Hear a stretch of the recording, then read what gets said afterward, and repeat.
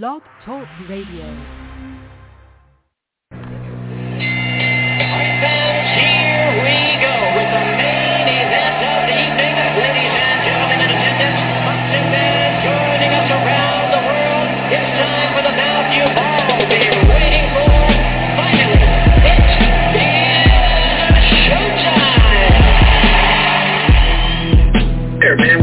Dedicate our life to this sport. We do thousands of sit-ups in camp. We run hundreds of miles, for the ones that take it serious. And we just dedicate ourselves fully to our craft, man. We watch tape. We have attitude. We rooting, and we go into that fight to lay it on the line.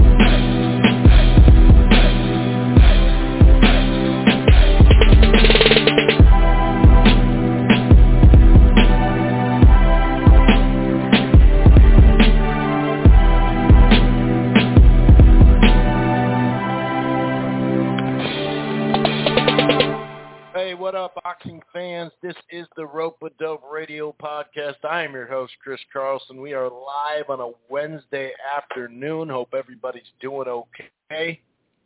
We got ourselves a big fight coming up between Gervonta Davis and Ryan Garcia on Showtime pay-per-view. We'll obviously start in the ring like we normally like to do, per usual. And Zhang and Joyce, man. Big upset in the world of boxing. Zhang closed Joyce's eye with that left hand repeatedly. From the jump, Joyce got buzzed early, never could find his rhythm. It did kind of look like Joyce was trying a couple of things out early, using some angles. I don't know if I'd call that lateral movement, but, he wasn't the seek and destroy guy. Now, we could make arguments if he should be that, but the way he's gone about it, he should probably be that. How much more improvement can he make as an all-around boxer? Because we see guys get stuck, in females too, of course. We see boxers get stuck in between styles. And I'm not saying Joyce was stuck in between styles. He did start to pick it up. And to be honest with you, watching Joyce, it's kind of like a car crash. You don't really know. You feel like you know what you're going to get in the end, but the first chunk of rounds, it's two-way. Sometimes he looks like he's getting beat up pretty damn good, right? And he comes through. We obviously know he's really slow-fisted. This one seemed even a little slower, but he also lost some weight, like a lot of it, like not just trimming a couple of pounds off, not just leaning out a little bit. And then the rematch. How would the rematch go? We don't know 100% if it's a rematch just yet. But how would that go? Would it be any different? Would he just apply the pressure right away? Joyce wasn't able to land his standard jab, which is usually, very active and, it pummels people slowly but surely. But, yeah, he didn't look good. Didn't look that good at all. But like I said, the first 3, 4, 6 rounds of, some of his fights, he doesn't look all that good, right? But he just kept beating people. Congratulations to Zhang, though. That's a big win for him. A lot of people thought, he had maybe gotten the short end of the stick against Hrgovic. I don't know. Zhang could have faded in that fight like he has in other fights too if Joyce would have just been able to get there. That's the problem. He wasn't able to get there. So we'll talk all about that, and then we'll preview, break down the X's and O's, and predict the Davis-Garcia fight. There is some other fights, going on as well. Cordinia and Rakhimov. That's a good fight on that DAZN card. We'll talk a little bit about that. There's a little bit of news that we'll get into. And it is going to be a shortened show. I mean, it'll be, like an hour and a half or something like that, but it's not going to be 2.5, 3 hours type stuff today. So we're going to kind of get to the point. But, yeah, how would that rematch go? You know what I mean? How would that rematch go? I think it's a very interesting question because obviously we don't know, right? But I don't know. I mean, you could make an argument, I think, for both sides, but that left hand of Zhang was just finding a target. I just don't it seemed like he took that jab away fairly early. We'll get into it in just a second. If this is your first time listening to the Rope-A-Dope Radio podcast, welcome. It streams live right here on blogtalkradio.com/Rope-A-Dope Radio. However, you don't have to go to Blog Talk and Rope-A-Dope and download the show directly there. That's cool if you do. But if you want to listen to it other places under the Rope-A-Dope Radio platform, it's on Apple Podcast, Amazon Music, iHeartRadio, Player FM, Google Podcasts, TuneIn, Spreaker, Stitcher, and a host of other places. While you're at it, why don't you head on over to thegruelingtruth.com, Eastside Boxing, and Phil Boxing. And one more thing. Get your TV together without the hassle of cable, direct TV stream. Stream the best entertainment in sports, starting with 75 live channels. For a limited time, save $120 of the first year when you get any package and buy the direct TV streaming device. No annual contracts, no hidden fees, plus learn how to get premium channels, I always say that, included for the first 3 months with qualifying packages. Sign up today, direct TV stream. Okay, so, man, Zhang got off to a really good start. Like I said, it's not a secret to have success, right, against Joyce. It happens.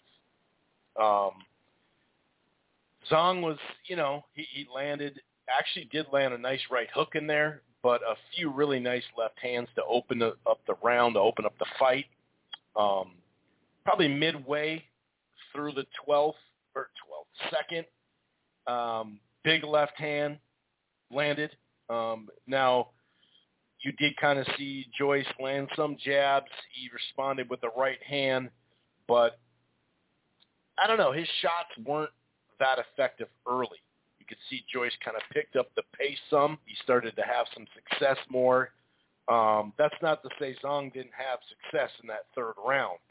4th round, there was like a late stretch in that 4th round with right hooks and especially left hands, and you could see the swelling starting to really build up on that eye of Joyce, bloody nose. Just, I don't know. Joyce was starting to pick up the pace, though, the busy work in the 5th round. And then right at the start of the 6th round, the referee had the doctor ringside check out the eye. Then they started the round, took some more left hands, and then they stopped it after that. And, the eye was clearly shut. Some people said, well, he should have, been allowed to go. And it's like, he didn't seem to have much a problem with it. Clearly it wasn't going to get any better. I mean, they didn't even finish the 6th round. And like I said, I really think the way Joyce started, whether he was trying to use some angles, trying to use a little bit of movement, just trying to mix it up a little bit. Obviously, he was probably wary of that left hand, but he wasn't able to do what he normally does, whether it's seek and destroy. But like I said, that he's just active. The activity wasn't there. Of course, he was going to exchange, and like I said, for a while in the fight, get the worst of the action. That's happened plenty of times. So it's really not that crazy for him to get – I mean, he always gets hit a lot. That's been the ongoing thing. But he did kind of mess around the combination of his weight, of some of the movement without the activity, not able to use that jab effectively. Maybe Zhang's just got his number with his left hand and he can just counter over it. But with the southpaw, to not establish the jab, which, like I said, you can get countered and everything, but that jab and then eventually the right hand, it's just you gotta be more active, and you gotta push. You can't. I don't know. It just didn't seem like he was fighting in his normal style.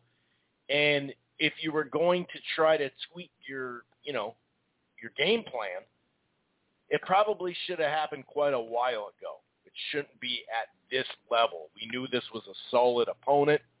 Not many of us thought he'd actually lose this fight, but we knew it was solid. We all gave him credit for taking on, a guy with power, a guy that, we assumed it would be an all-action fight, just a fun fight instead of just like a placeholder type fight that, he's just going to knock some guy out in 4 rounds and then try to get his mandatory pressed, But Zhang, man, he fought really wonderfully.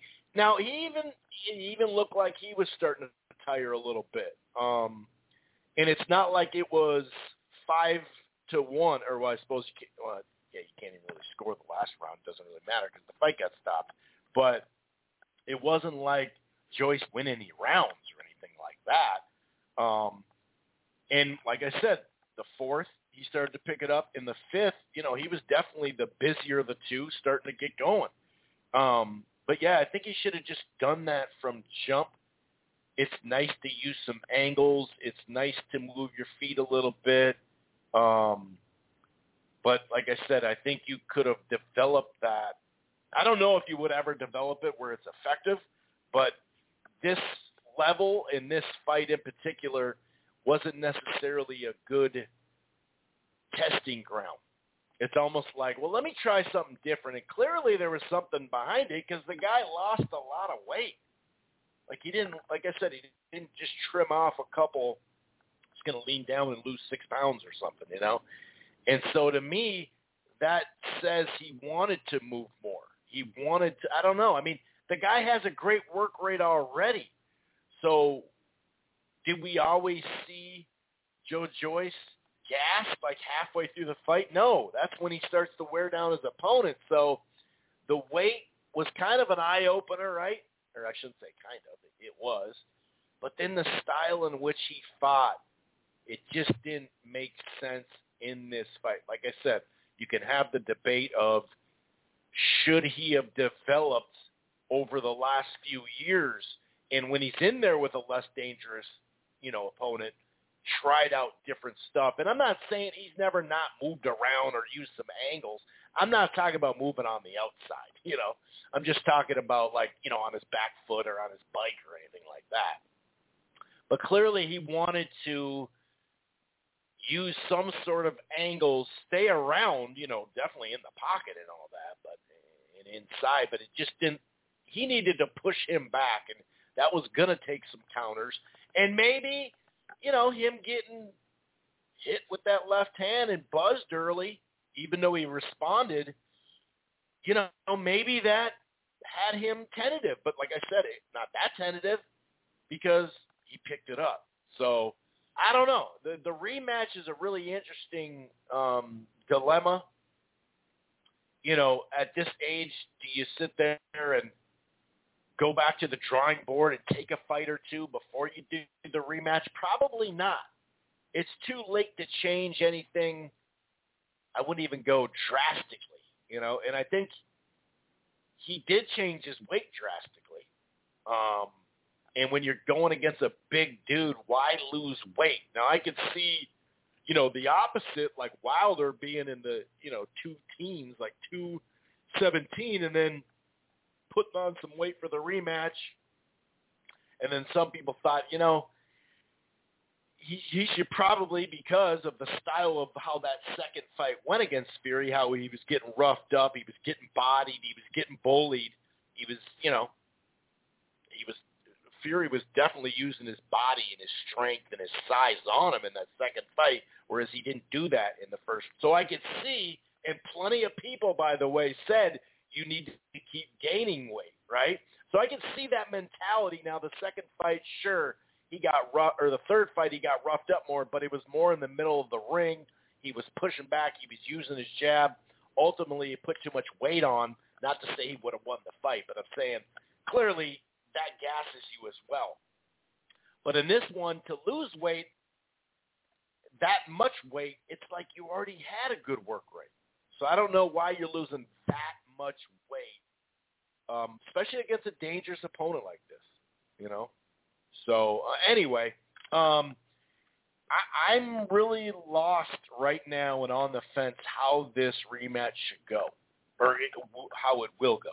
I got to admit, I really am. We are going to get a little bit deeper into our preview and X's and O's and predictions and whatnot for the weekend. Big fight coming up. I'm going to go ahead and bring in John right now, and let's get his take from what happened in the fight last weekend, and then, of course, we'll talk about what's going on this weekend. What's going on, John? How you doing?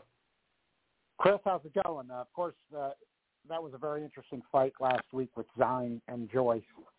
It was interesting hearing your breakdown. Agreed with a lot of the things you said, and it was an interesting fight going in because of the power and strength of both guys, and it proved to be. Zhang showed that those flashes that he had against Forrest and Hrgovic were real. He showed it right off the bat in the first and second round, and a little bit of it's hindsight, but it's not complete hindsight. I think we kind of get the feeling we knew what Joyce wanted to do and what the game plan was. You heard Salas in the corner. He's been working with Salas, and definitely a guy who's proven he's a top trainer. I think the advice was pretty good, but, and what I liked about Salas' advice, and this is going to be important with my breakdown of it, was, the plan was sound. I mean, there's no doubt when you look at Zhang's Forrest, and look, fighters, I'm not saying some things didn't happen, but, there's always post-fight excuses and reasoning, dehydration and kidney problems and whatever that was or wasn't, or even if it all was, we saw a guy that was big and strong in Zhang, but just got unbelievably exhausted. I mean, just unbelievably exhausted in the closing stages of the fights against Forrest and Hrgovic. So I think that was certainly Joyce and Salas' plan. And like you talked about, a lot of people did post-fight and some pre-fight, but it was a good point. I mean, he had his weight down. I think what they figured was, look, and this really wasn't necessarily wrong. They figured we go to the second half of the fight against this guy, and this guy's done. Now, I did say this right after the fight, and I thought this as soon as the fight started, too. I did. To me, in the first 2 rounds, Zhang came right out. He's a big, strong guy, and you did see in the fight with Forrest and Hrgovic, when this dude is not gassed, this guy's just size and thunder is going to hurt anybody. And he unloaded on Joyce right off the bat. And I actually don't even think it was necessarily mental intimidation with Joyce. I think, we never know. We're not inside the fighter's body. And, Zhang, guy's 6'6", 270 with that power, and he does have amateur pedigree as well. So it's not like he doesn't have a delivery system when he's not gassed. Now, when he's gassed, he's got nothing. But so he unloaded on Joyce right off the bat. And we don't know what's in a fighter's body. You get rattled. You can get foggy. We talked about, Joey Spencer getting caught against Ramos in that first round. There's plenty of examples that, when a guy gets up or when a guy's buckled, even if he doesn't go down like Joyce in this fight, you don't know what the effects are on him. I think I remember Tyson saying, I think he was saying correctly, in the first Holyfield fight, when he got nailed early, he wasn't really remembering too much the rest of the fight after that. And I think a lot of times that kind of a thing is true. I mean, your brain's concussed. So what I'm focusing on is I think Joyce and Salas thought we just got to take this guy to the second half, but is when this dude is not gassed, he's going to hurt you, I mean, he's going to hurt you. And I think it's like you were saying, like with Joyce with the work rate, and he did have the weight down, but you had to work this guy right off the bat. I mean, I think he gasses quick. I mean, in other words, I don't think it takes a lot of high rate pressure to get him gassed, like you said. Yeah, you don't have to work the body for 4 to 6 rounds or something like that. Right, you just got to get this dude. You don't have to hit him on the hip. You just hope he stops moving or something. Right, like in other words, he's dangerous when he's throwing back at you, but if you get the guy exchanging, I mean, he gets tired. I mean, he gets tired real quick, and I think the stoppage was good. I actually think Joyce was done, and then you go to the 6th, but I want to then pick up on your point, and Salas was saying it like a round before. I mean, I think the stoppage was good. I think Joyce was done, but I think Zhang was very capable of gassing at any moment. I mean, Gonzalez was saying around the fourth and the fifth, this guy's going to gas out. All you got to do is keep doing something. I think that was right, but I think it was beyond even the eye. I mean, the eye ended up being the decisive moment that ended. But I think the damage, first of all, I think it was two things. The damage Joyce took very early, right in the first and second round, led to the eye swelling up. And I think outside of the eye even swelling up, I mean, remember, he was staggered. I think, he was taking shots from such a big guy. And you saw Hrgovic damaged like that through the course of that fight. When this dude, if he has a moment he's not gassed and he unloads on you, I mean, he just froze Hrgovic on multiple occasions. The guy was out on his feet. So I thought Joyce had one of those moments early. And I don't know how much I don't know how – my feeling kind of was I'm not sure how much he recovered from that because, as you said and other people mentioned, I don't think it was – he is a guy getting older, but I think, when then the punches weren't quite as effective as he's been throwing them lately, I just think it was one of those deals where guy got nailed early, then the eye just wasn't himself because he did try to pick it up. The heart was there, but – Zhang was getting confident then. He knows he damaged him. Then he could see the eye. Then he was picking the spots to unload. I think you mentioned the jab issue other people have. Some guys can do it, but that's the thing when you're fighting a southpaw and you're a righty. It's difficult even for a very good jabbing right-hander to go in against a southpaw and say, I'm just going to work my jab. I mean, it can be done. It's very difficult to do. And I think Joyce probably was thinking he was going to do some of that too. And I agree with you. That really didn't come to fruition in that fight. He did pick up the pace some, but the damage he usually does when he's picking up the pace did not in this fight seem to be as much in his other fights. And I think that it was that the guy got damaged early with getting rocked and the eye, and he couldn't pick it up with the same authority. The corner strategy was right. Pick it up on this guy. He's going to gas. And he would have, but Joyce didn't survive to that point. I think the stoppage was okay. I thought a little bit more a couple of days after the fight. I have to give him a little more credit because we've seen a lot of fighters do this. He could have gotten the answer wrong intentionally when the doctor was holding the fingers up on a couple occasions. He didn't. He also could have said, I can't see. We've seen fighters. And, may very well be true, but let's face it, whether you can or not, if you say you can't see, as a fighter, they're stopping the fight. So he didn't do that. I do think the body language before he came out in the last round, he looked like he might know he was about done. I was reading that in him, but I still, a couple days later, thinking you got to give the guy a lot of credit, though, with a big puncher like that. He didn't quit. I mean, he didn't end up quitting. I mean, he did keep going. And look, you get damaged, you want to fight another day. It was one of those kind of fights, but I thought he was done when they stopped it. I thought it was a small minority, but they were out there saying, oh, this is the way the guy fights, and Zhang gets tired. But at that moment, I just did think Joyce was done. I mean, he wasn't stopping that big left at all. The eye was, it looked closed. He was still giving the doctor the right answers, but it looked pretty much closed. He was getting hit at will. And Zhang was like picking his spots there. He knows he gasses some, but, he was giving a little flurry of those big bombs, then stopping, catching his breath. Like, in other words, Joyce wasn't effective enough to make him work enough. And I think if there's a rematch, I agree with you. I thought about this going back and forth too as well. But Joyce, at his age, even though he could wait for Zhang to get a little older, I mean, that's the thing when you're a guy turning pro as late as somebody like Joyce, you just don't have the time. I mean, he's got to move. So sure, there's going to be risk to it, but people want to see it at this point. I think it's a pretty big money fight wherever they have it. Might as well go with the rematch now. He was talking like he wasn't going to do that, but I think they might have to rethink it. I remember Kovalev doing that with Alvarez when he got stopped. He got McGirt in, and that was the right move.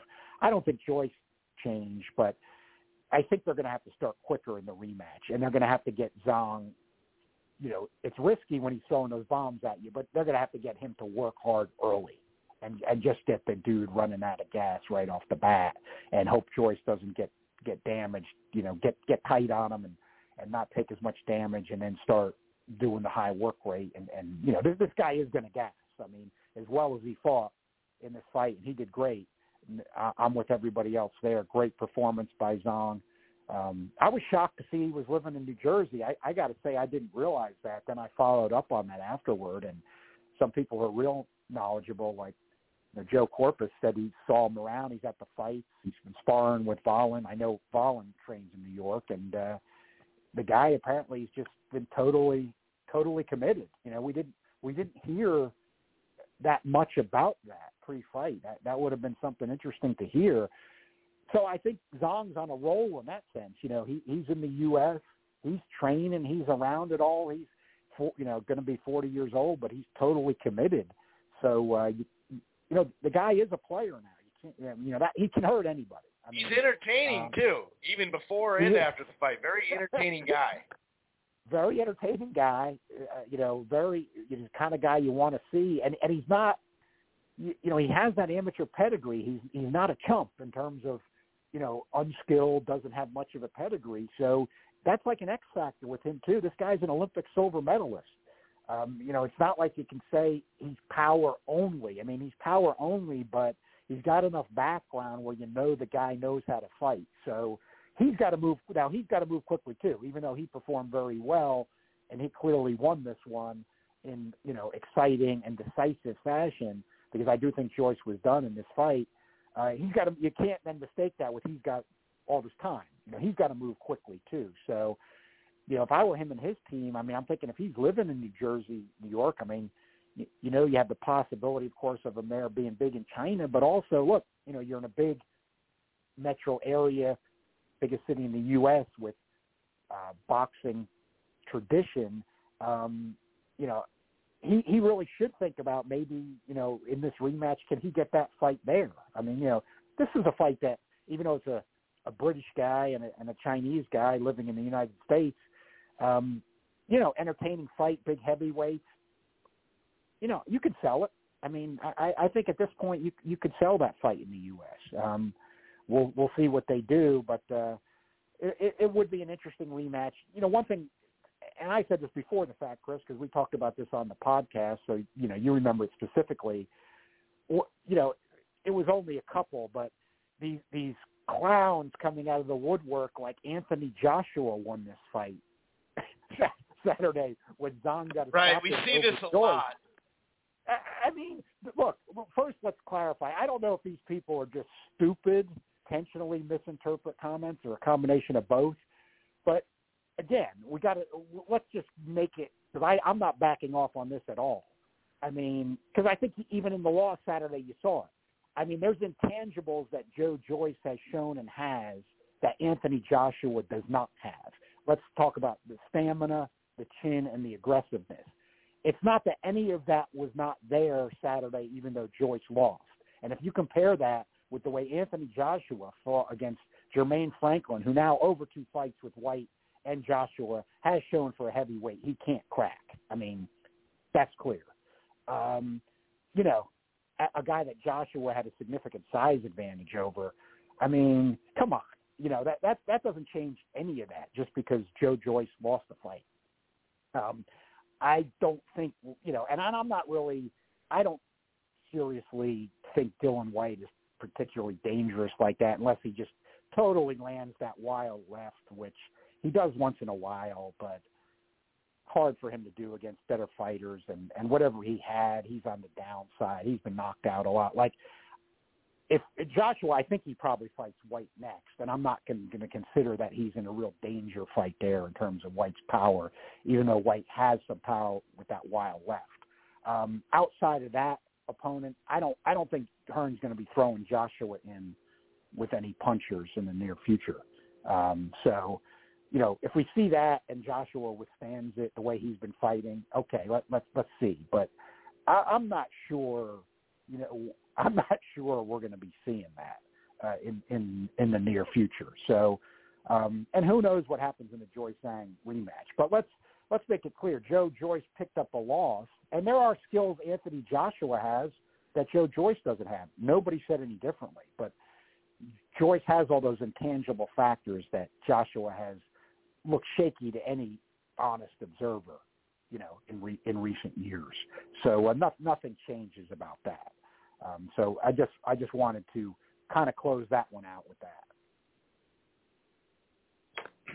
And then in the rematch, I mean, like you said, he has to jump on him right away. He has to, because he's already taken the shots anyway, so you might as well jump on him. And and he was his heaviest, right? Wasn't Zhang his heaviest, I think, by a little bit? Or at least heavier than his last fight. And Joyce weighed in lighter than his lightest, I think, right? Yeah, that's right. And, Chris, you made a good point. You just reminded me of something I did want to point out, which is exactly right.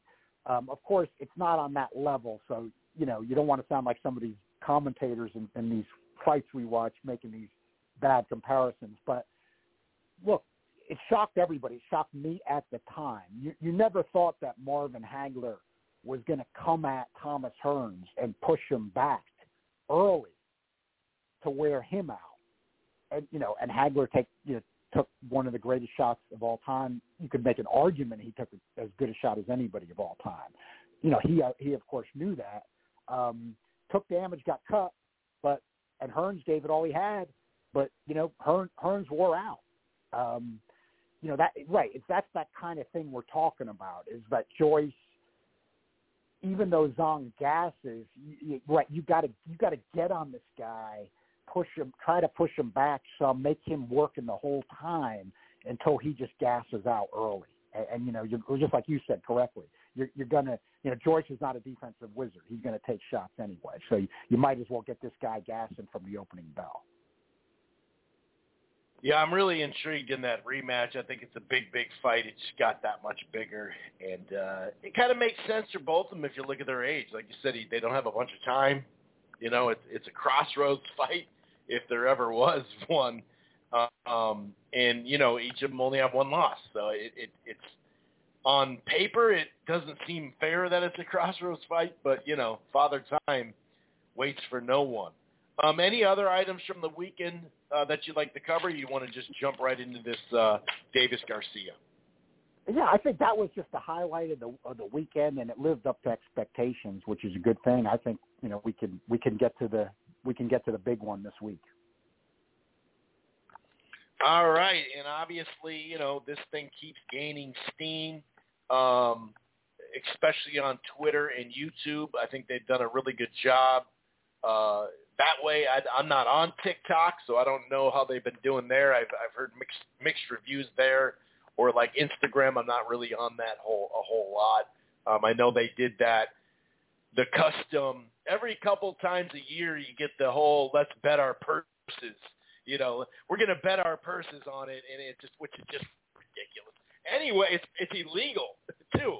Like, technically speaking, isn't that illegal to bet someone that kind of money? Because isn't that a $5 or $10 million? Let's just say I'll bet you $5 million. I believe that's illegal in the United States of America to bet someone like that. Anyway, matters the state probably, but I don't think you can make those bets actually doing it.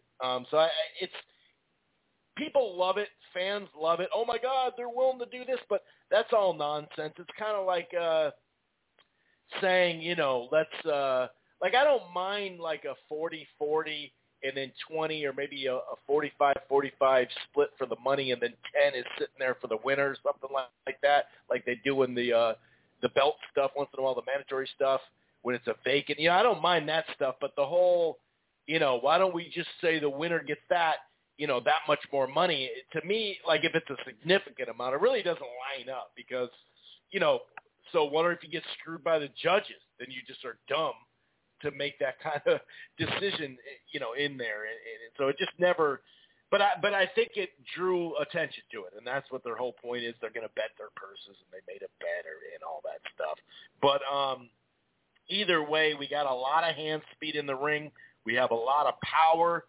Both guys jab. It's just a matter of how they do it. We got a guy defensively and more of an all-around fighter. I'm not going to call Gervonta a defensive wizardry, but, he can defend himself, and a lot of it is, some of it's upper body movement and head movement and whatnot, maybe a high guard, but a lot of it is just his feet and him moving on the outside and setting traps, baiting opponents, and that type of thing, whereas Garcia a lot of times will come out with that jab, will try to go with the left hook to the body, a lot of lead left hooks. A lot of these guys he doesn't really show a ton of respect for, and he'll just go and try to just work them to death and knock them out.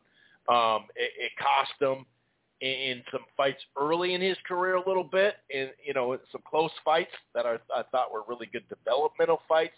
And obviously, Campbell, who hasn't showed a lot of power as a pro, or didn't, he's retired now, knocked him down. Now, to his credit, Ryan Garcia got up. But it's just an interesting matchup, especially like the first handful of rounds compared to the last handful of rounds, I guess you could say, no matter if this goes the distance or not.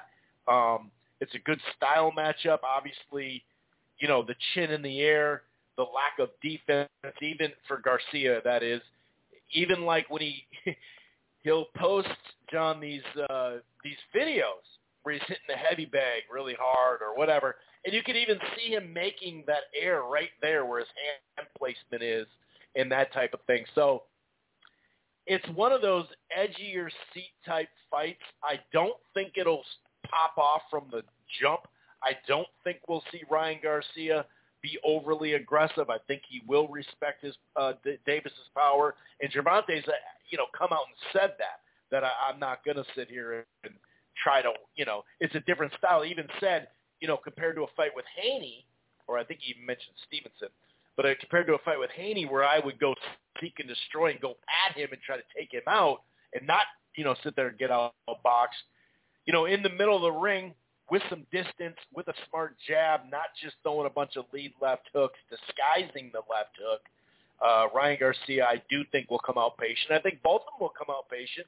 And I actually think it'll be right in between chess and checkers. I'm not going to say it's just going to be a skill fest the whole time or nothing like that, and both fighters will be moving all around the ring and whatnot. But I do think Gervonta will be more patient. He has a track record of losing rounds in the early goings to try to figure out his opponent and then end the show. Now, you don't want to go too far with that style. You don't want to be entering the 8th and 9th round too far down on the cards. But, yeah, that jab is going to be really important for both fighters, but especially Ryan Garcia. Break this one down for us and definitely obviously predict it as well. It's an interesting style, and it's guys,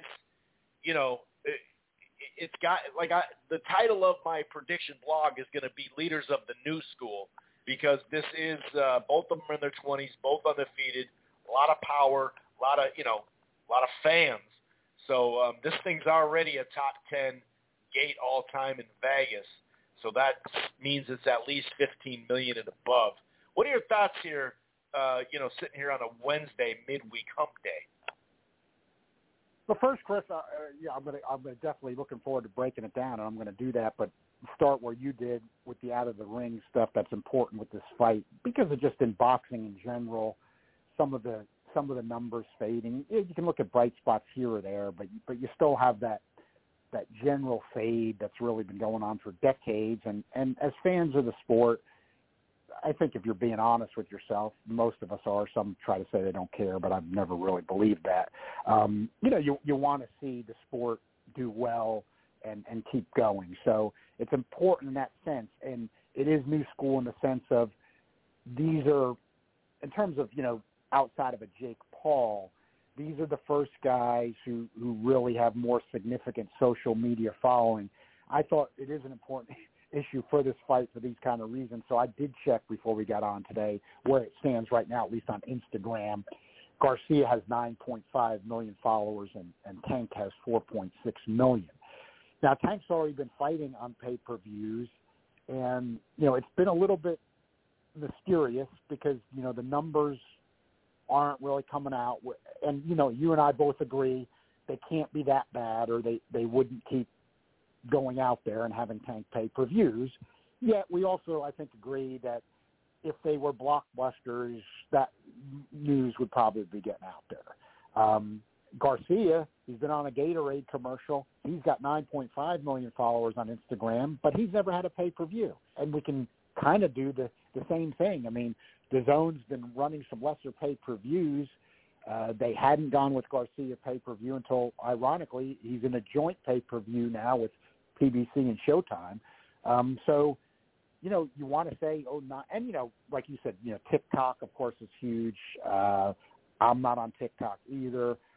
So I'm not saying that's not a big factor, but I just figured let me check the Instagram today before we got on, see where we stand right now. I did see both guys on Instagram, kind of trending in the sense that they were coming up in the mentions and the searches high. I was checking all that. That's a good sign. But still, they've had those numbers. This is the other side of the coin, though. They've had those numbers before today. And, Tank's on pay-per-view.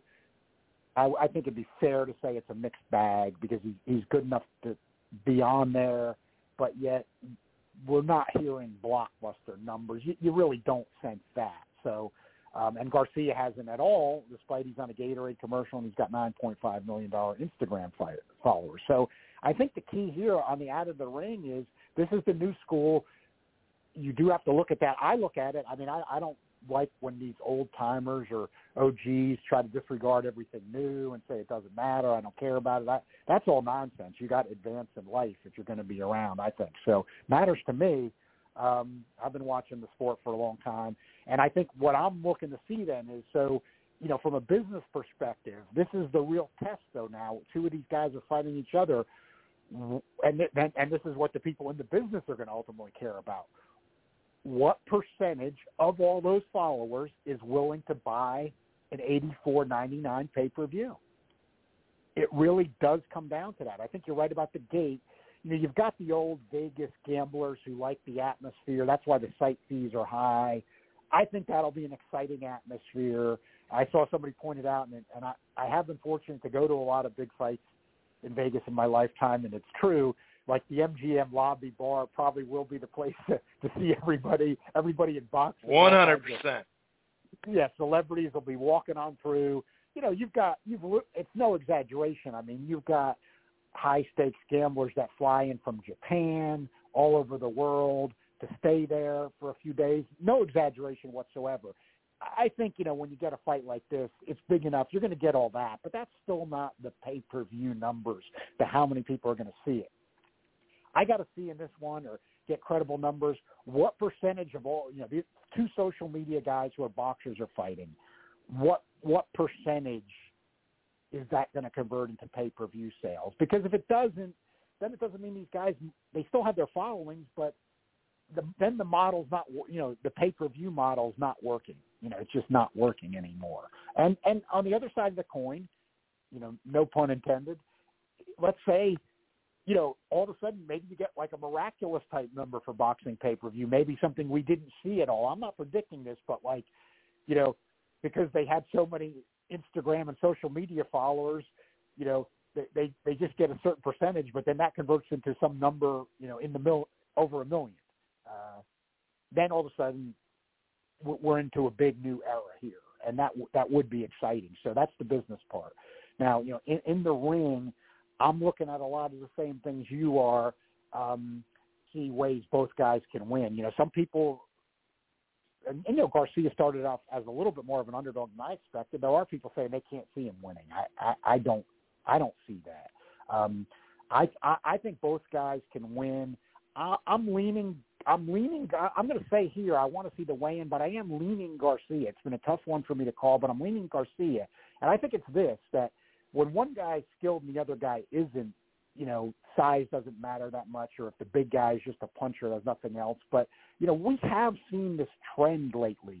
When you've got a guy that's big that can box and a guy that's small that can box, the guy that's small that can box has a lot of trouble. Now, Tank's got the power too, but that's when you're down to kind of like what you're saying, Chris, when he's been waiting in fights and it's just, can he land one shot? Now, I'm looking at the same thing you are. Garcia, with the chin up in the air at times, getting dropped by Campbell. I'm with you. I never considered Campbell a big puncher. He wasn't against any of his better opposition. Now, he kind of landed the perfect shot on Garcia. I think you can say that, but still, we know Tank Davis is a huge puncher. That's totally legit. And he's fully capable of landing that perfect shot. Right. He's got an accurate delivery system. He's extremely accurate. There's some things I like punch stats numbers. I like it for things like that. He's got the power, and he's accurate, and he's got the speed. He can definitely land that shot on Ryan Garcia and take him out. I mean, that can happen. But I think, like you said, he tends to wait. Now, one thing that the punch stat numbers prove out that you were right about that I thought with the naked eye was more of a show, but it wasn't, is that when Tank's been boxing early in a lot of these more recent fights, I thought it was kind of a show, and he wasn't landing that much really when he boxes, but in the plus-minus numbers, the punch stats show he's near the top, so he doesn't get hit. So now Garcia is going to be arguably the best fighter he's fought, and vice versa. Certainly Tank's going to be the best guy that Garcia's fought, but, at least against who he's fought up to this point, Tank really doesn't get hit that much. He's cautious, he's accurate, he doesn't get hit. But then that goes into what I see, what you saw. I don't think Ryan Garcia is going to be reckless, but he can box. He's got amateur pedigree. This guy, beat Haney in the they had beaten each other, but I've mentioned a lot of times because it's on YouTube. Charleston, West Virginia at the junior championships, he beat Devin Haney. I mean, the guy can box. He's got speed and power, and he can box. So this isn't a case where he's going to be some guy that when the action's maybe a little slower that he can't box with Tank. He can, and I think that is going to happen, and I think Tank's going to be losing rounds. I'm with you. I don't think Tank makes those changes in this fight, and I think he's probably going to be down in rounds. Now, he could always land that one bomb, but I'm thinking Garcia is probably skilled enough that he doesn't land the bomb. And I think on the converse, I think with a speedy, skilled boxer who's much bigger than him like Garcia, I also think that, so far at this point, Tank's chin, he hasn't been down, and, you haven't really seen him hurt. So you got to give him a little edge there. But I do think Garcia is fast and hits hard enough that he could drop Tank, during these slower moments, just like Tank could drop him. I don't think that's a one-way street in this fight. Even though Tank's cautious, he's smaller. I think it will be a mistake if he tries to box Garcia on the outside, waiting to land that bomb. And I think that's what he's going to do. And I think that's where Garcia has an edge, that he's going to be winning rounds. Unless he gets caught, I think he'll be winning rounds. And I think he's got a chance to drop Tank as well. A decent chance. Now, I think the one X factor to me in the fight is most fighters nowadays don't want to fight this way, and Tank usually hasn't been doing it. But it gets to like what you said. I don't think he'll do it either, but if you want to look at something devastating, late in that fight against Barrios, when Tank took his boxing skills and head movement and used it in an advancing fashion to get inside and land bombs, that's a devastating package because, he's only 5'5", but when he does that, then it fits more to, that lack of size that he has, but he's still got the quick head movement and he has some boxing skills. So, you never know. We can be surprised in fights. Like just talked about Hagler-Hearns, a big fight that was a tactical surprise. That to me would be the one X factor.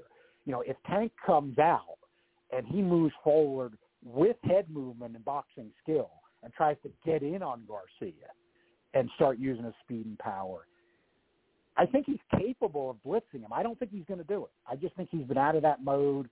He hasn't been throwing at a high volume. His volume's been dropping. And I just don't think he's going to do it. But I can't say he's incapable of doing it. I think you got to watch, too, at lightweight. Yeah, because that was his old style, really, Right. That was right. more that was his old style before like 5, 6, 7 fights ago. And I think at age 28, he's probably, as a lightweight, he's probably nearing the end of when he would be able to do that, too. But I wouldn't count out.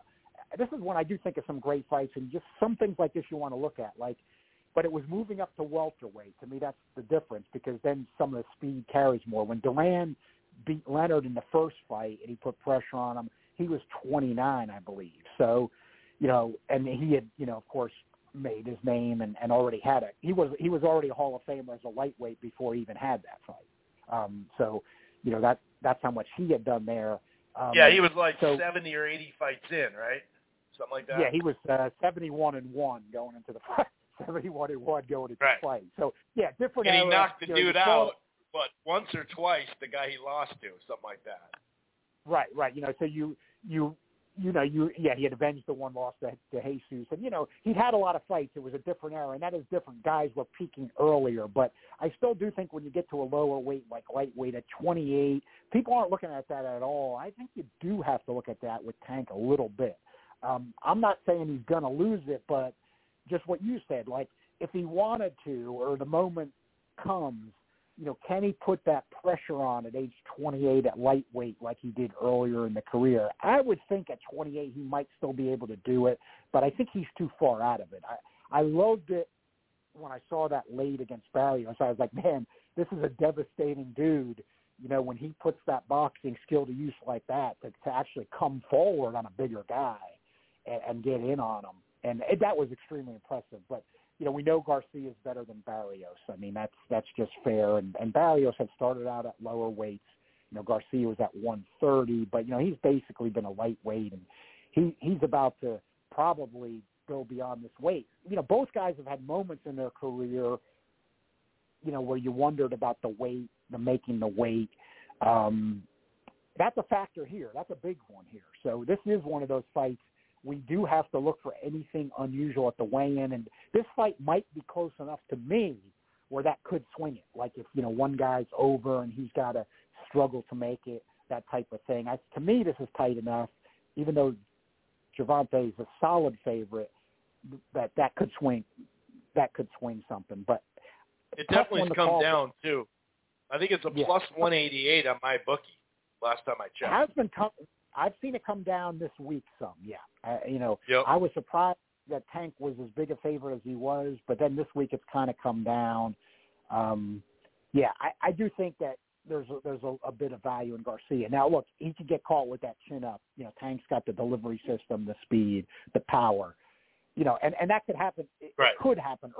So, this is a tricky one, but I'm banking on, Garcia's got enough pedigree. He's fast enough that, starts jabbing. Build up that lead, right, and maybe be careful enough. And it's not like he's a guy that's not quick enough and powerful enough to also drop Tank during those kind of lulls, if you want to call them that, when Tank's so.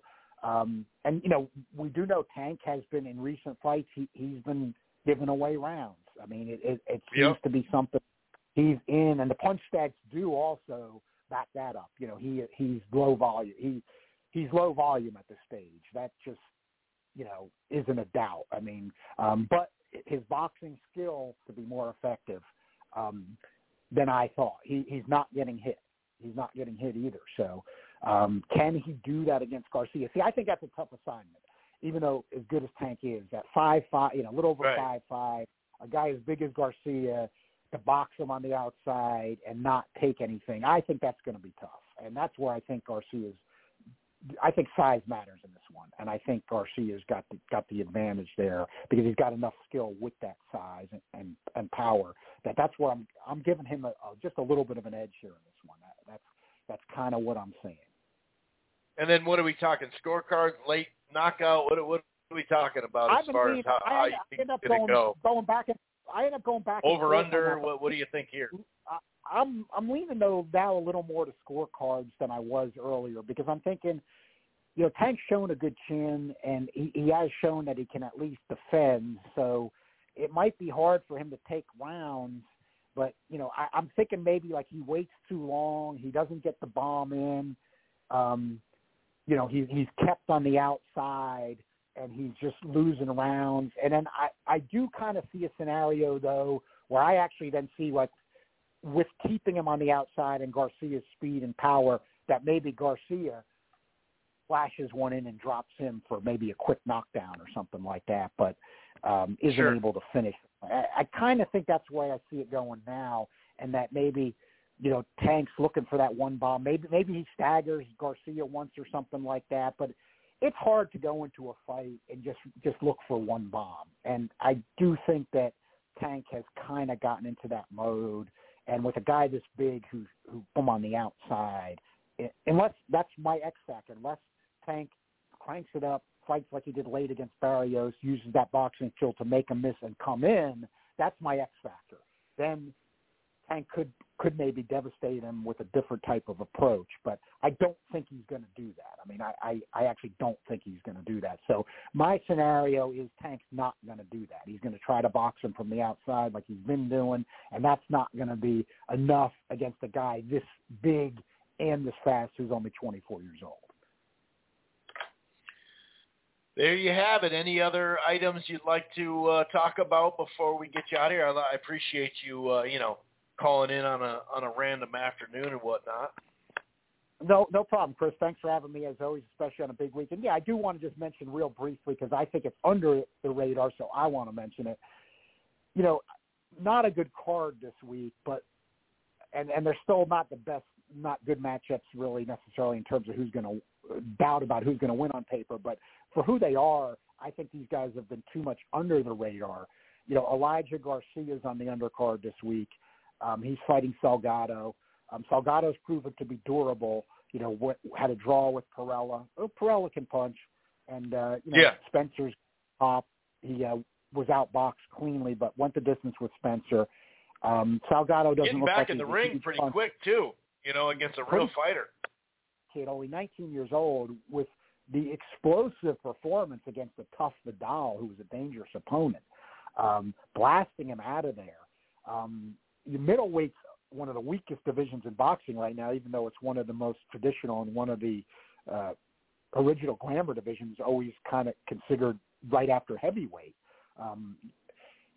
Garcia is one of the guys that should be already at 19 and after one big performance. He should be on everybody's radar. For those reasons, they should be looking at him closely. And because of the weakness of the division, to me, he should be already considered legit top 10. That's been my position in transnational. Nobody's been backing me up. I'll freely say that. I'm okay with that. I'm going to stick with it. And the other guy who I feel the exact same about that you did like as well, Theodore Shizurkin, is also lower on the undercard, fighting a guy who's not on his level. But another guy who, again, he's a middleweight in that division with the skills that he showed against Nate Gallimore, who always comes to fight and can upset anybody who's not ready because he's got the chin and some pop and good size for middleweight or 154. He just gave Nate Gallimore a beating. Didn't stop him, but just beat him up the whole way. Again, in this division, to me, that was enough. I mean, you got to look at Shizurkin and say, this guy's a legit top 10. Again, I've taken that position in transnational. Nobody's really agreed. I think I am imploring people to, PBC's got these guys. It doesn't matter who they're with, but I mean, you got to look at these guys, because this is going to be PBC making a future middleweight move, having two guys like this. And that division is so wide open. I mean, look, Golovkin's done there. You got people, looking at him as the number one guy with Jamal Charlo not fighting, and Golovkin's 41 years old, just got thoroughly dominated by Canelo at 168, and we don't even know if he's got a fight scheduled. I mean, this is wide, this is wide open. So take a real, with not much else to look at Saturday night outside the main event, I say take a look at these two guys if you're going to be looking at other things. Oh, and just because it is a good fight, as I wrap up, the Cordina Rakhimov is a good fight. I do like Cordina in that one. I think he's too big of a favorite, but he's shown skill, speed, and power, and I think Rakhimov has been overrated in his performances. So I do like Cordina, but if you want to look at the betting angles, I think he's too big of a favorite for that fight. So I'm not saying go put your money on that one, but I do like him better than Rakhimov. I think Cordina's convinced me he's got some pop and some speed and skill there. So I like him to win the fight, but I don't like the price. All right, there we have it. Appreciate it, John, and we'll talk to you next week. You have a good afternoon. Thanks for having me, as always. All right, take it easy. Take care. All righty, so it's been a lot more split than I've seen in the last maybe week or two. I have seen some people that I definitely respect. I had some conversations either directly or even, messaging back and forth a little bit about this fight and people picking Ryan Garcia. I have, like I said, seen those odds shrink. I did, for the record, when it was wider, get some plus money. Plus, what was it, 255 or 250, something like that. I can't remember the exact number. I'd have to go check real quick. But, even like I said just a second ago, my bookie, had him at plus 188. I haven't checked today, but I think I checked last night or the day before, and it's definitely tightened up. You have plus 215, plus 220. Plus 220 is the highest now. So maybe it was more like plus 235. I can't remember, but it's in there. But yeah, I mean, this is just kind of looking at the keys of the fight. Both guys are fast. We're going to see who's faster on paper. It does seem like Garcia. And he's definitely got to stay active with that jab. He's not the most, although what John was saying about activity, no doubt, activity-wise, Gervante's activity has gone down, but Garcia's not the most active guy either. And we'll see if that goes up. And sometimes, I think in this one he definitely has to be more active with the jab than, like I said, just throwing those lead shots, especially the lead left hook, and disguising that left hand a little more and whatnot, turning it and whatnot. But, will he really throw that with authority? And will he throw the 1-2s, That's something that, like I said, instead of just depending on that, it's not like he can't, he definitely can. But he's got to throw that right hand, that 1-2 as well. He definitely has to in mind. And will then he actually use his reach? Like I said, not boxing out on the outside, but keeping it, at a distance that's comfortable to him. He has an advantage. He's 5'10", the 70-inch reach.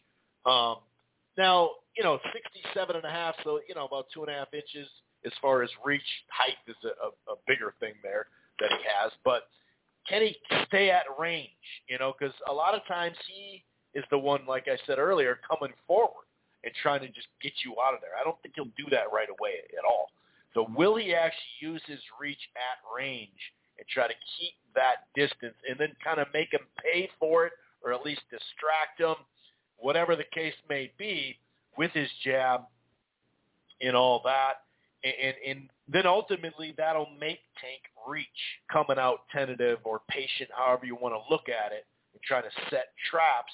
Like I said, I don't think you want to do that for so long, or as long as he has in some of these other fights. But like I said, that Barrios fight does help him with the length, the height, and all that. He has faced taller, bigger guys, so he's at least been in the ring with that, with 8-ounce gloves and all that, 12-round fight, not just in sparring. And it's going to be interesting, And like I said, if he can make Tank reach, then he can counter with that left hook. And like I said, throw that thing a variety of ways. Throw it to the body. Throw it to the head. Make it look like a jab and turn it. Whatever the case may be.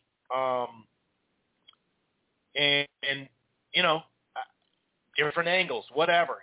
He's capable of it. If you go back and look at some of his fights, he's definitely capable of it. I just got a message saying that he never got knocked down in those fights early in his career. I didn't say he got knocked down. His gas tank got a little mixed up in there. You could see he was a little tired. Those are good fights. What I was saying is I like the way, I think he made improvements from them. I like the way Golden Boy moved him. And I'm talking about the Jason Velez and Carlos Morales fights. And that was I should check. I'm pretty sure it was a majority decision against Morales. But in those fights, he showed some weakness. He was faced with adversity. He wasn't in tip-top shape. There was a couple of things that he was just used to dudes falling on the ground after, he would hit him. He had gone, I think, an 8-round fight before. I'm actually looking at it now. Yeah, he had actually gone 8 rounds before. But then those back-to-back 10-rounders, I thought those were really good development fights for him. I really did. And then he started to kind of go on this destruction-type path. Now, he went the distance somewhat recently with Tago, or whatever his name is. But I do, and back to that activity, we brought up the CompuBox stuff. I'm not saying just throw a bunch of combinations and all that and leave yourself that much more open, right? And obviously Goosen has been, talking to him before this fight about that. But like I said, if you look at just overall 43 punches thrown per round, 34 for Gervonta. So, yeah, Gervonta's definitely not a guy, especially of late, that throws a ton of punches. But 41's not a whole lot either. And they land somewhat similar, 12.8 compared to 12. Garcia does land a little more, but then, you have Tank landing at a higher percentage. In the jabs, yeah, he throws basically 16 around compared to about 13 and a half. But Gervonta actually lands it a little bit more. And then the power shots is where 25 of those thrown per round, and he lands 11. And that's a big difference there. Once again, Davis doesn't land as many, but he does land at a tad higher, percentage. And then on the Tank side, Tank does a good job. And I was watching Boxing Gem film study on YouTube. Check that out. It's a great, great channel. And he brought up a good point, and I don't think people talk about this, but the lead hand control, I think it's the first thing he said in the video. Blocking that left hand, controlling, in a way that left hand and that left hook. The lead hand, not necessarily always being first, but, messing with that lead hand, setting it up, disturbing it, basically. And, I do think he'll fight smart and patient. I think he'll use lateral movement. But I do think he definitely needs to use angles, overall. Definitely. But I think at some point you will have to back him up. And Garcia does, we know, not just the chin up in the air, right? But he is a straight line guy, whether he's coming at you or coming back. That's another thing that Boxing Gem mentioned. And it's very true. Straight lines with the chin up. Whether he's backing up or on the attack, Tank's got to use angles and exploit that. And then obviously at some point, I do think it won't be early, but I do think we'll see, unless Tank's just having success in winning rounds, by countering him and not getting hit with the left hand as much or the jab or whatever, and he's actually, maybe it's 3-3 after 6 or something, then maybe he wouldn't he'd remain patient. But I do think at some point he'll close the gap, he'll get inside, because, not a lot of guys necessarily get inside on Garcia, but he does have trouble in there. Those short punches, the body punches. He is a lean body. I think that's key too.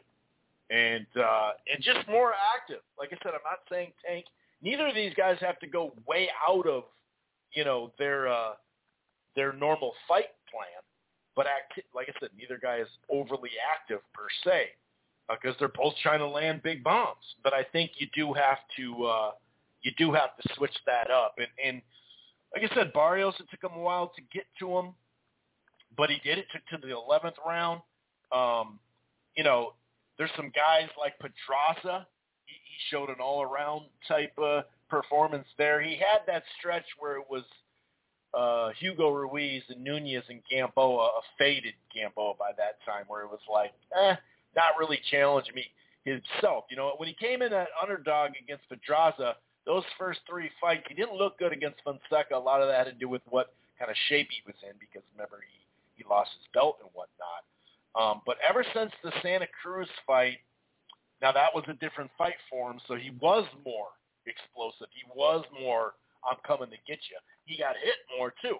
I just think he's, not to say he's faced a ton of adversity in his fights, because he wasn't down in some of these late fights, in the last few years. but he's faced a variety of different styles. Even Hector Luis Garcia had success, but he's a good fighter. Now, maybe 135 is not a great weight for him, but I think the Barrios fight, I don't think Barrios is necessarily better than Garcia. That's not what I'm saying, but I think it does help Tank. And I think ultimately where I disagree a little bit with John is I think he at some point will go to him. You know, if he's got to do it, he knows how to do it. We've seen it. That used to be his old style. So why wouldn't he go? Why wouldn't he go get him when he needs to? You know what I mean? When you're like, hey, dude, you got because Vegas is weird like that. Like Ryan Garcia winning this fight would be either way, no matter who. I mean, I guess you could probably say the best thing would be just a great fight, and then they can have a trilogy, you know, or at least a rematch. But you can make arguments for both sides as far as who wins and whatnot. But I am going to go Tank. I think it'll be a late TKO. And I wouldn't doubt. I'm kind of there with because of the slower pace, the more X's and O's type skill fest type thing, you know, the chess checkers type thing. I think they will be playing chess for a little bit, and I think that's where Tank does have more experience doing that. And you can sit there and say you can poke holes in his resume. That's fine. That's fair.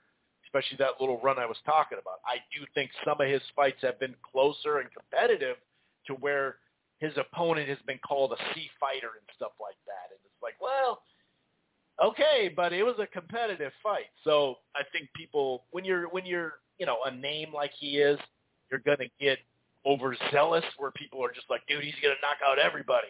There's just no way around it. And then also you get more people being overly critical about his opponents as well. I think the one I'm critical of, two things I'm critical of, that little stretch there that I just mentioned, and then clearly whether it was him or his people, Mayweather didn't want him to fight Lomachenko. So that's where I'm critical of Gervonta. Other than that, though, his opponent, I think him being on pay-per-view against, you know, guys that people don't think he's going to lose the fight plays into it as well. But I'm going to go with Tank. I think he's going to win the fight. But like I said, I did get some plus money on Ryan Garcia. And I actually have bet two separate times, and it's going to be on the over. I got some pretty good – I got a good number. I think it was minus 121 or 124. It dropped. So you can make a little more money. I put some more. I actually do think this thing's going to get into the 9th, 10th, 11th, 7.5 at my bookie right now. I got two bets on that in one a little bit, you know. Now, you could throw a KO in there, right, or rounds or whatever and make up for it, which is something that, you know, it's good to back up your bet. So I think it is a lot closer to a pick'em fight. I think the odds are starting to reflect that. But I do have Tank getting it done. And then, yeah, just to talk about that Cordinia, Rakimov. Rakimov, you know, pressure, right? He is open to counters a lot. He can punch pretty well.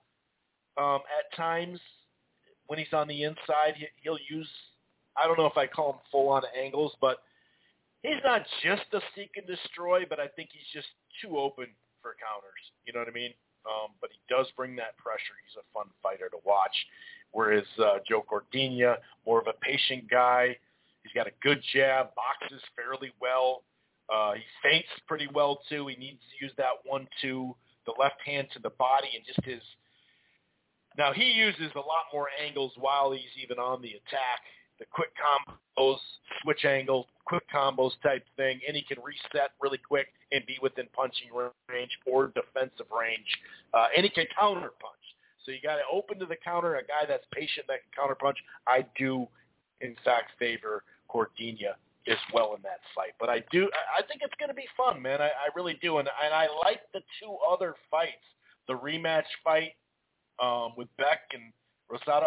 I like that fight because it's a different level for Gabe rather than a little bit higher level than he was trying to fight. it is what it is. You can all make the argument that Gabriel Rosado shouldn't be fighting. I get it. We could have made that same argument about Jean Pascal. Now, there was some outside the ring, but it had to do with inside the ring, of course, with the drug stuff, the failing test and everything. But Elijah Garcia and Salgado, I like that fight a lot. I really do. I think that's a really good fight. David Morrell's in there with an experienced guy. It's still not a guy that you'd think has a legit chance to beat him. I hope he gets rounds. This looks just like a showcase. Floyd Schofield, Lorenzo Simpson, other guys, Jalil Hackett on the undercard. So yeah, there's definitely something there. But yeah, the co-feature I'd say is obviously light. And then you do have Sandy Ryan, Sky Nicholson, Zelfa Barrett, and Jason Sanchez on that undercard as well. Not going to spend a ton of time in that one. But yeah, I think it's a tighter fight than some are giving it credit for. I will say that. I think it's close to a pick'em fight. Woodruff and Gwynn, that's one of the closest fights of the week. And actually, now that I think about it, it's probably, let me check the odds on this. It's probably Babbitt against Rosansky. That's probably the closest. Let me check. Yeah, it is. Plus 100, minus, it's, you see minus 120, both of them, minus 110, both of them, minus 115, that Ballack. That's actually a really interesting fight there, the Ballack against Rosansky. For some reason, I was thinking that was next weekend. That's the thing when we got such a jam-packed schedule. You kind of go, oh, yeah, I forgot about that. That actually was that. So that's my prediction there. We have a chunk of moments here to talk, and I will, if Portland 503 wants to come on and give his take on this, feel free. If not, that's cool. I know it's kind of a random, show during the day. Now, just talking about the four-man heavyweight tourney, is it real? Is it fantasy?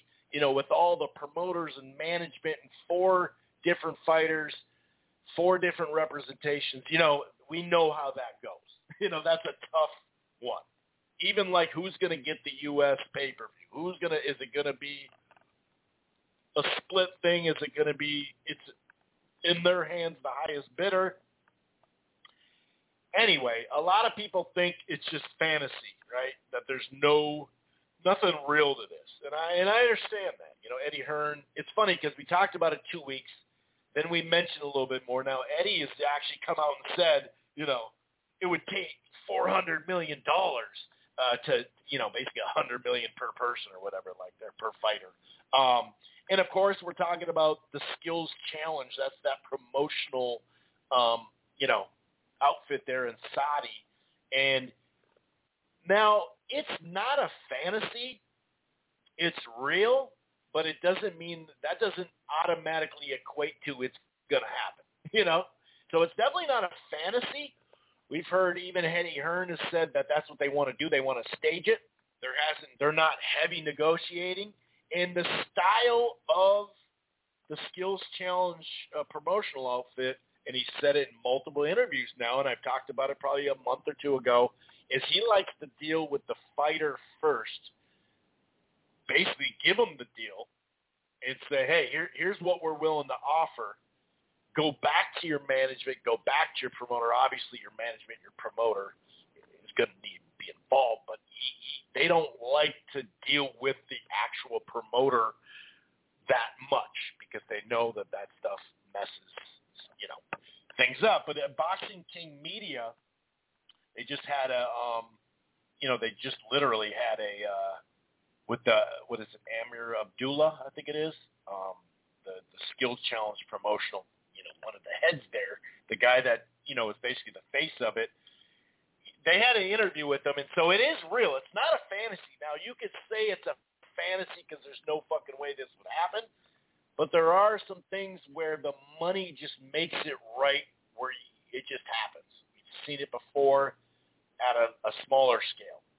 How many ESPN fighters have fought on DAZN PBC on ESPN, blah, blah, blah. We know all that. But there has been, when it makes sense, a lot of sense for the fighter, we have seen that before. But this is actually from a recent interview. Credit Boxing King Media here, okay? This is actually the interview here. It's not the interview, just a clip from it. Oops. Eddie Hearn, the interview the other day, and he's confirmed you guys are planning some mega tournaments with the 4 biggest heavyweights on the planet. Are we talking with Eddie Hearn and AJ? Of course we are. Are we talking with Deontay? Of course we are. Tyson, Usyk, and with Skill Challenge, he does things that are just over the top. The Kingdom of Saudi Arabia pays a premium, and we get those guys in because we put on shows that are a little bit different than everybody else. Did Prince Khadid choose the fights? He absolutely did. Tyson Fury come out in the last couple of days and said it's all BS. There's no talks going on. You got to give Tyson Fury one thing. But why is it December and not earlier? That and whether his management, his promotion. So he's just kind of doing a highlight the rest of that. Now, would they build, a new venue for it, and that's why they need time? I don't know why it has to be in December, but we've even heard about we've been hearing about this for a while, and a lot of it started with the the Usyk Fury stuff. We've been hearing that for a while. So you can call it fantasy, which I totally understand why you would, right? But I don't think it's as much fantasy as some folks are talking about. I think it's possible. I think it's real. I think the offers are real. I think all the stuff is real for sure. But we could say it's a fantasy land idea of that they're actually going to come to terms. We do have some fight news coming out. Keith Idec boxing scene. Puello tested positive for a banned substance. Romero to box Barroso for the vacant WBA belt. So Alberto Puello tested positive. Now he can obviously, get the B sample and he can, do what he has to do. But boxing scene has learned that the Dominican Southpaw has tested positive for performance-enhancing drugs. So, Puello, this was a nice fight for him because it was a guy that there's not a ton of names around these weight divisions, but there is, this was one of them. I'm not saying he has a big fan base or anything like that, but on social media, it can play. So it's a good fight for him. And he was scheduled, the Venezuelan fighter, Barroso, he was the mandatory for the WBA 140-pound crown. But he was already scheduled to compete on a non-televised portion of that. So he was already, I guess you could say, in shape like that. I mean, obviously the fight's not till the 13th or something like that. But so that is a bit of news out there. Also, the WBC has basically warned, it says, I've seen this headline, Dmitry Bivol warned by WBC no Beater Biev sanctioned due to the war. Which, I didn't want to get into that. I've already kind of given my take on that. But yeah, it's pretty funky. Really, dude. And it's so funny how both those guys have been champions for so long, and the non-pressure that has happened, or that hasn't happened, it's just not there. People are not pressuring for this fight. And it has to do with Eddie Hearn as well. It has to do with these guys. And there's just, to be honest with you, there's probably not there's not enough money in it. And I understand that Bivol would want to take, a different route because what he's got, in store potentially with Canelo. I mean, that's huge. That is huge. So, yeah, man, it is what it is. It is what it is. But yeah, I don't know. This is what Joyce revealed. This is what he said about taking an interim fight. He may take an interim fight. This is from boxing scene. We're going to discuss it, he said to the BBC Sport. I could have one in between. I'm just going to decide. I'm going to take some time off, reflect, and watch the tape back and see where I went wrong. Talking about, the swelling and the injury. I had a loss, but I'll be back. I can see through it. I think it's just a bruise. It's a formality to go to the hospital now to check. It's not fractured or anything like that. It looks like I just got a Terminator eye now. Well, I don't know if it's that bad. Terminator eye's a little over the top. He didn't get on that flat Klitschko. And by the way, one of the judges had Joyce up in that fight at the stoppage. The other two only had him down by 1. I forgot to mention that. And yeah, I did, it was a pretty one-sided for Michaela Mayer.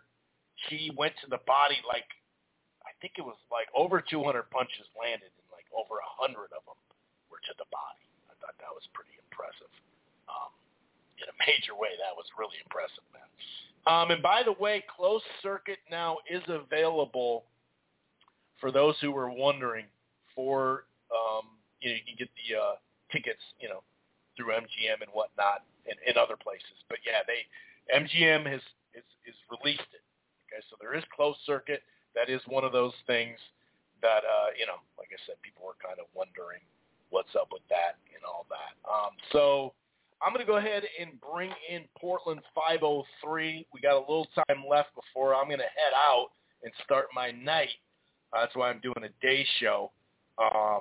Let's go ahead and bring in Portland 503, host Sway from Portland, and get his take on the big fight coming up. What's going on, man? How the hell are you?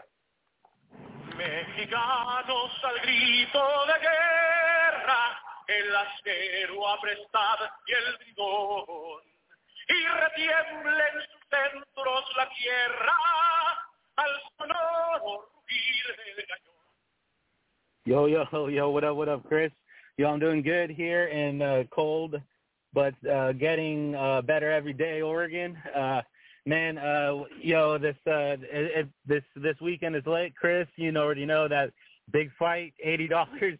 And if I could bring about, but before we get into it, but how you doing, Chris? How's everything, brother? I hope you're doing good.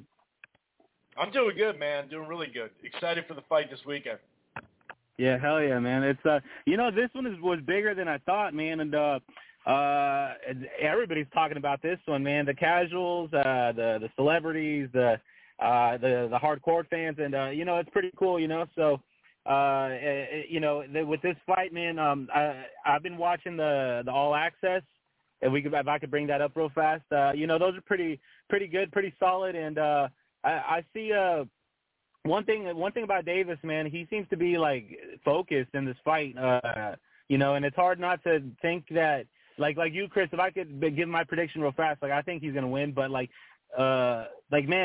he seems well in there. You know what I mean? While he's training, when he's with his coach, they seem to be in good spirits. They're constantly watching him while he's working out, and it seems pretty he seems to be in a good mindset. So I'm really excited for this one, and for Ryan. If I could say something, man, I know he's got Goosen, and Chris, let me ask you your opinion about this, but we know the old Goosen, right? The tough Goosen, the guy that fucking will stand up to the referees and get crazy. And we all, if everybody knows boxing, we all know about Corrales and Jose Luis Castillo, and we've seen what happened there, or how he told his fighter how to, If I remember correctly, right. He said, you better get inside him. I think that's what he said. And and while looking, it's time to go. Yeah, and but while looking spectacular too with his t-shirts and his hair, by the way. And he's tough. Like a tough bastard. And I remember when, if you remember too, the John Molina Jr. fight when he fought Lucas Matisse. That Joe Goosen, he was also tough with John Molina. He made him, go in there and not quit, and until he got stopped, that fight was over. But so my question to you, Chris, is do you think we're going to see that if the shit hits the fan for Ryan? If in one of those situations, is he gonna save him?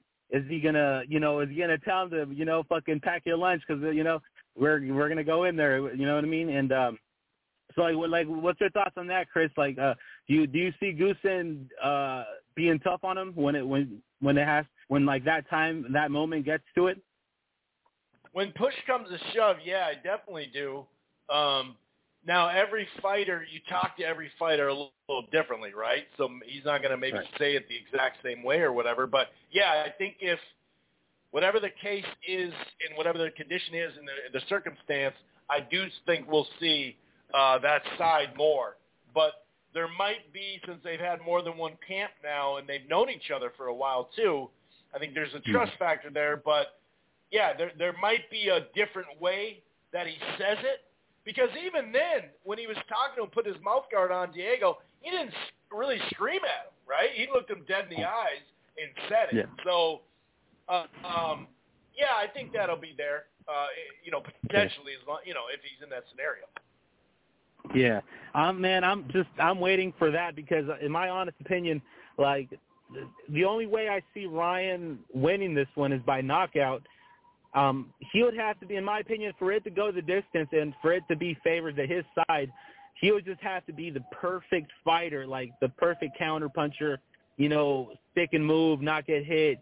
And I don't know. The way I see it is that I feel like Davis comes into this fight with the skills, with the power, and with like athleticism, like, really, really good, like, and plus with the boxing skills, like, so that's my opinion about this fight. Like Ryan, I'm backing him up. He's Mexicano. He's got the blood in him.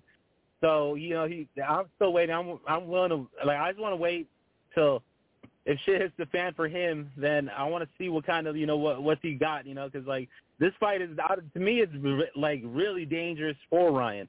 Like, I mean, this guy, Davis, is a puncher. He's fast. And let's face it, man, he's a tank. Like, that nickname is, suits him really well. Like, yeah, man, it fits like, him well.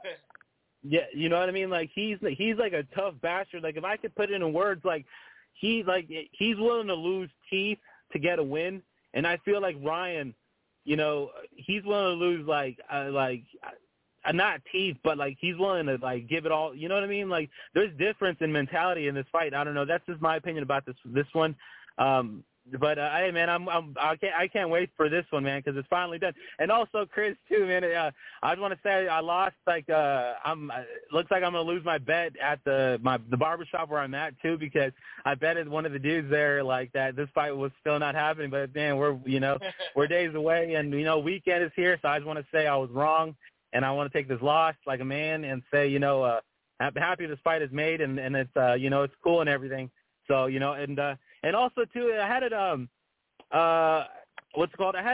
wanted to just give my opinion about what Oscar said about if like he had a comment that he said that this fight is going to save boxing. I truly don't believe that. In my opinion, boxing doesn't need any saving.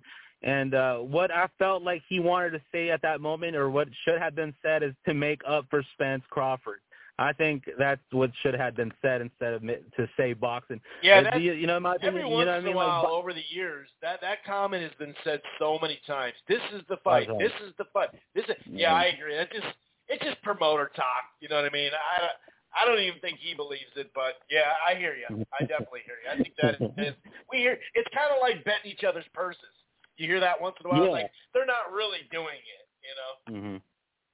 Yeah, and it's all it's all talk and whatever, but yeah, and including those purses too, which is funny. Like those kind of bets, like you were saying, like those don't ever come about. Like you could talk or whatever. The only bet that I remember, Chris, if you remember too, like it was the only man that I remember paying his bet kind of like that was Fernando Vargas.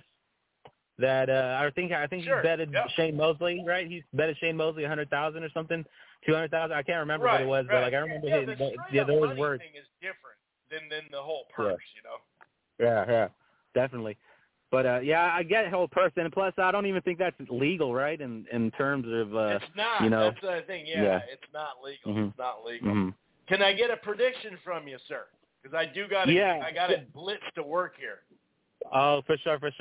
But yeah, shout out to you, Chris, holding it down for boxing, man. I'm always listening, even though I get to get on the show a few times.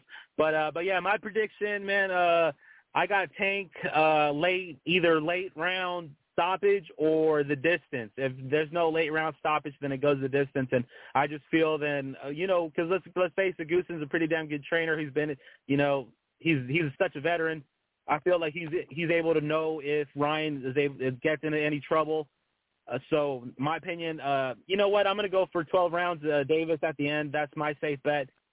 So yeah, that's my prediction. And also I just feel like Ryan's going to be frustrated in this fight because he's I feel like I said my prediction or like I said before that Davis is actually like built like a tank. You know, he's a tough bastard. So you know what I mean. So but yeah, that's my prediction for this one. But yeah, but shout out to you, Chris, for holding it down on on a Wednesday early to 2 p.m. our time. Shout out to you, Chris. Thank you for having me on. Shout out to the Rope-A-Dope Radio and Viva Mexico, cabrones. Yes, sir. Appreciate it, Josue. Portland 503 chiming in per usual. Adrian Delgado, great follow. Adrian D8926 on Twitter. This is a great way to describe this. Tank Davis versus Ryan Garcia is a matter of explosive ring IQ versus explosive instincts. Both will have their moments, but I expect Gervonta Davis to start creating separation midway through the fight. His ring generalship, along with picking the right spots as the fight plays out, is key. I'm telling you, man, this guy's bank of knowledge and the way he breaks it down is really, really good. So definitely follow him in general. And then one bit of news, great news actually. We got a date. I don't know I don't think they've announced where it's going to be. But July 8th, okay? July 8th, Ortiz Stanonius is back on. July 8th, Ortiz Stanonius, a great matchup versus these young undefeated contenders, man. Really looking forward to that fight. Anyway, I'm going to get out of here. Enjoy the fight weekend. Hopefully we get a great fight and it lives up to this buzz here. I'm out. Peace. Once you become the world champion, I believe that you feel you have the upper hand. So now, as you fight, let's say you fight 4 or 5 years of straight survival, the bullshit, the holdback, and when you become the world champion, you're like, you know what, I made it. Now I'm going to show you it's business. So I'm going to get every dollar worth of what I deserve.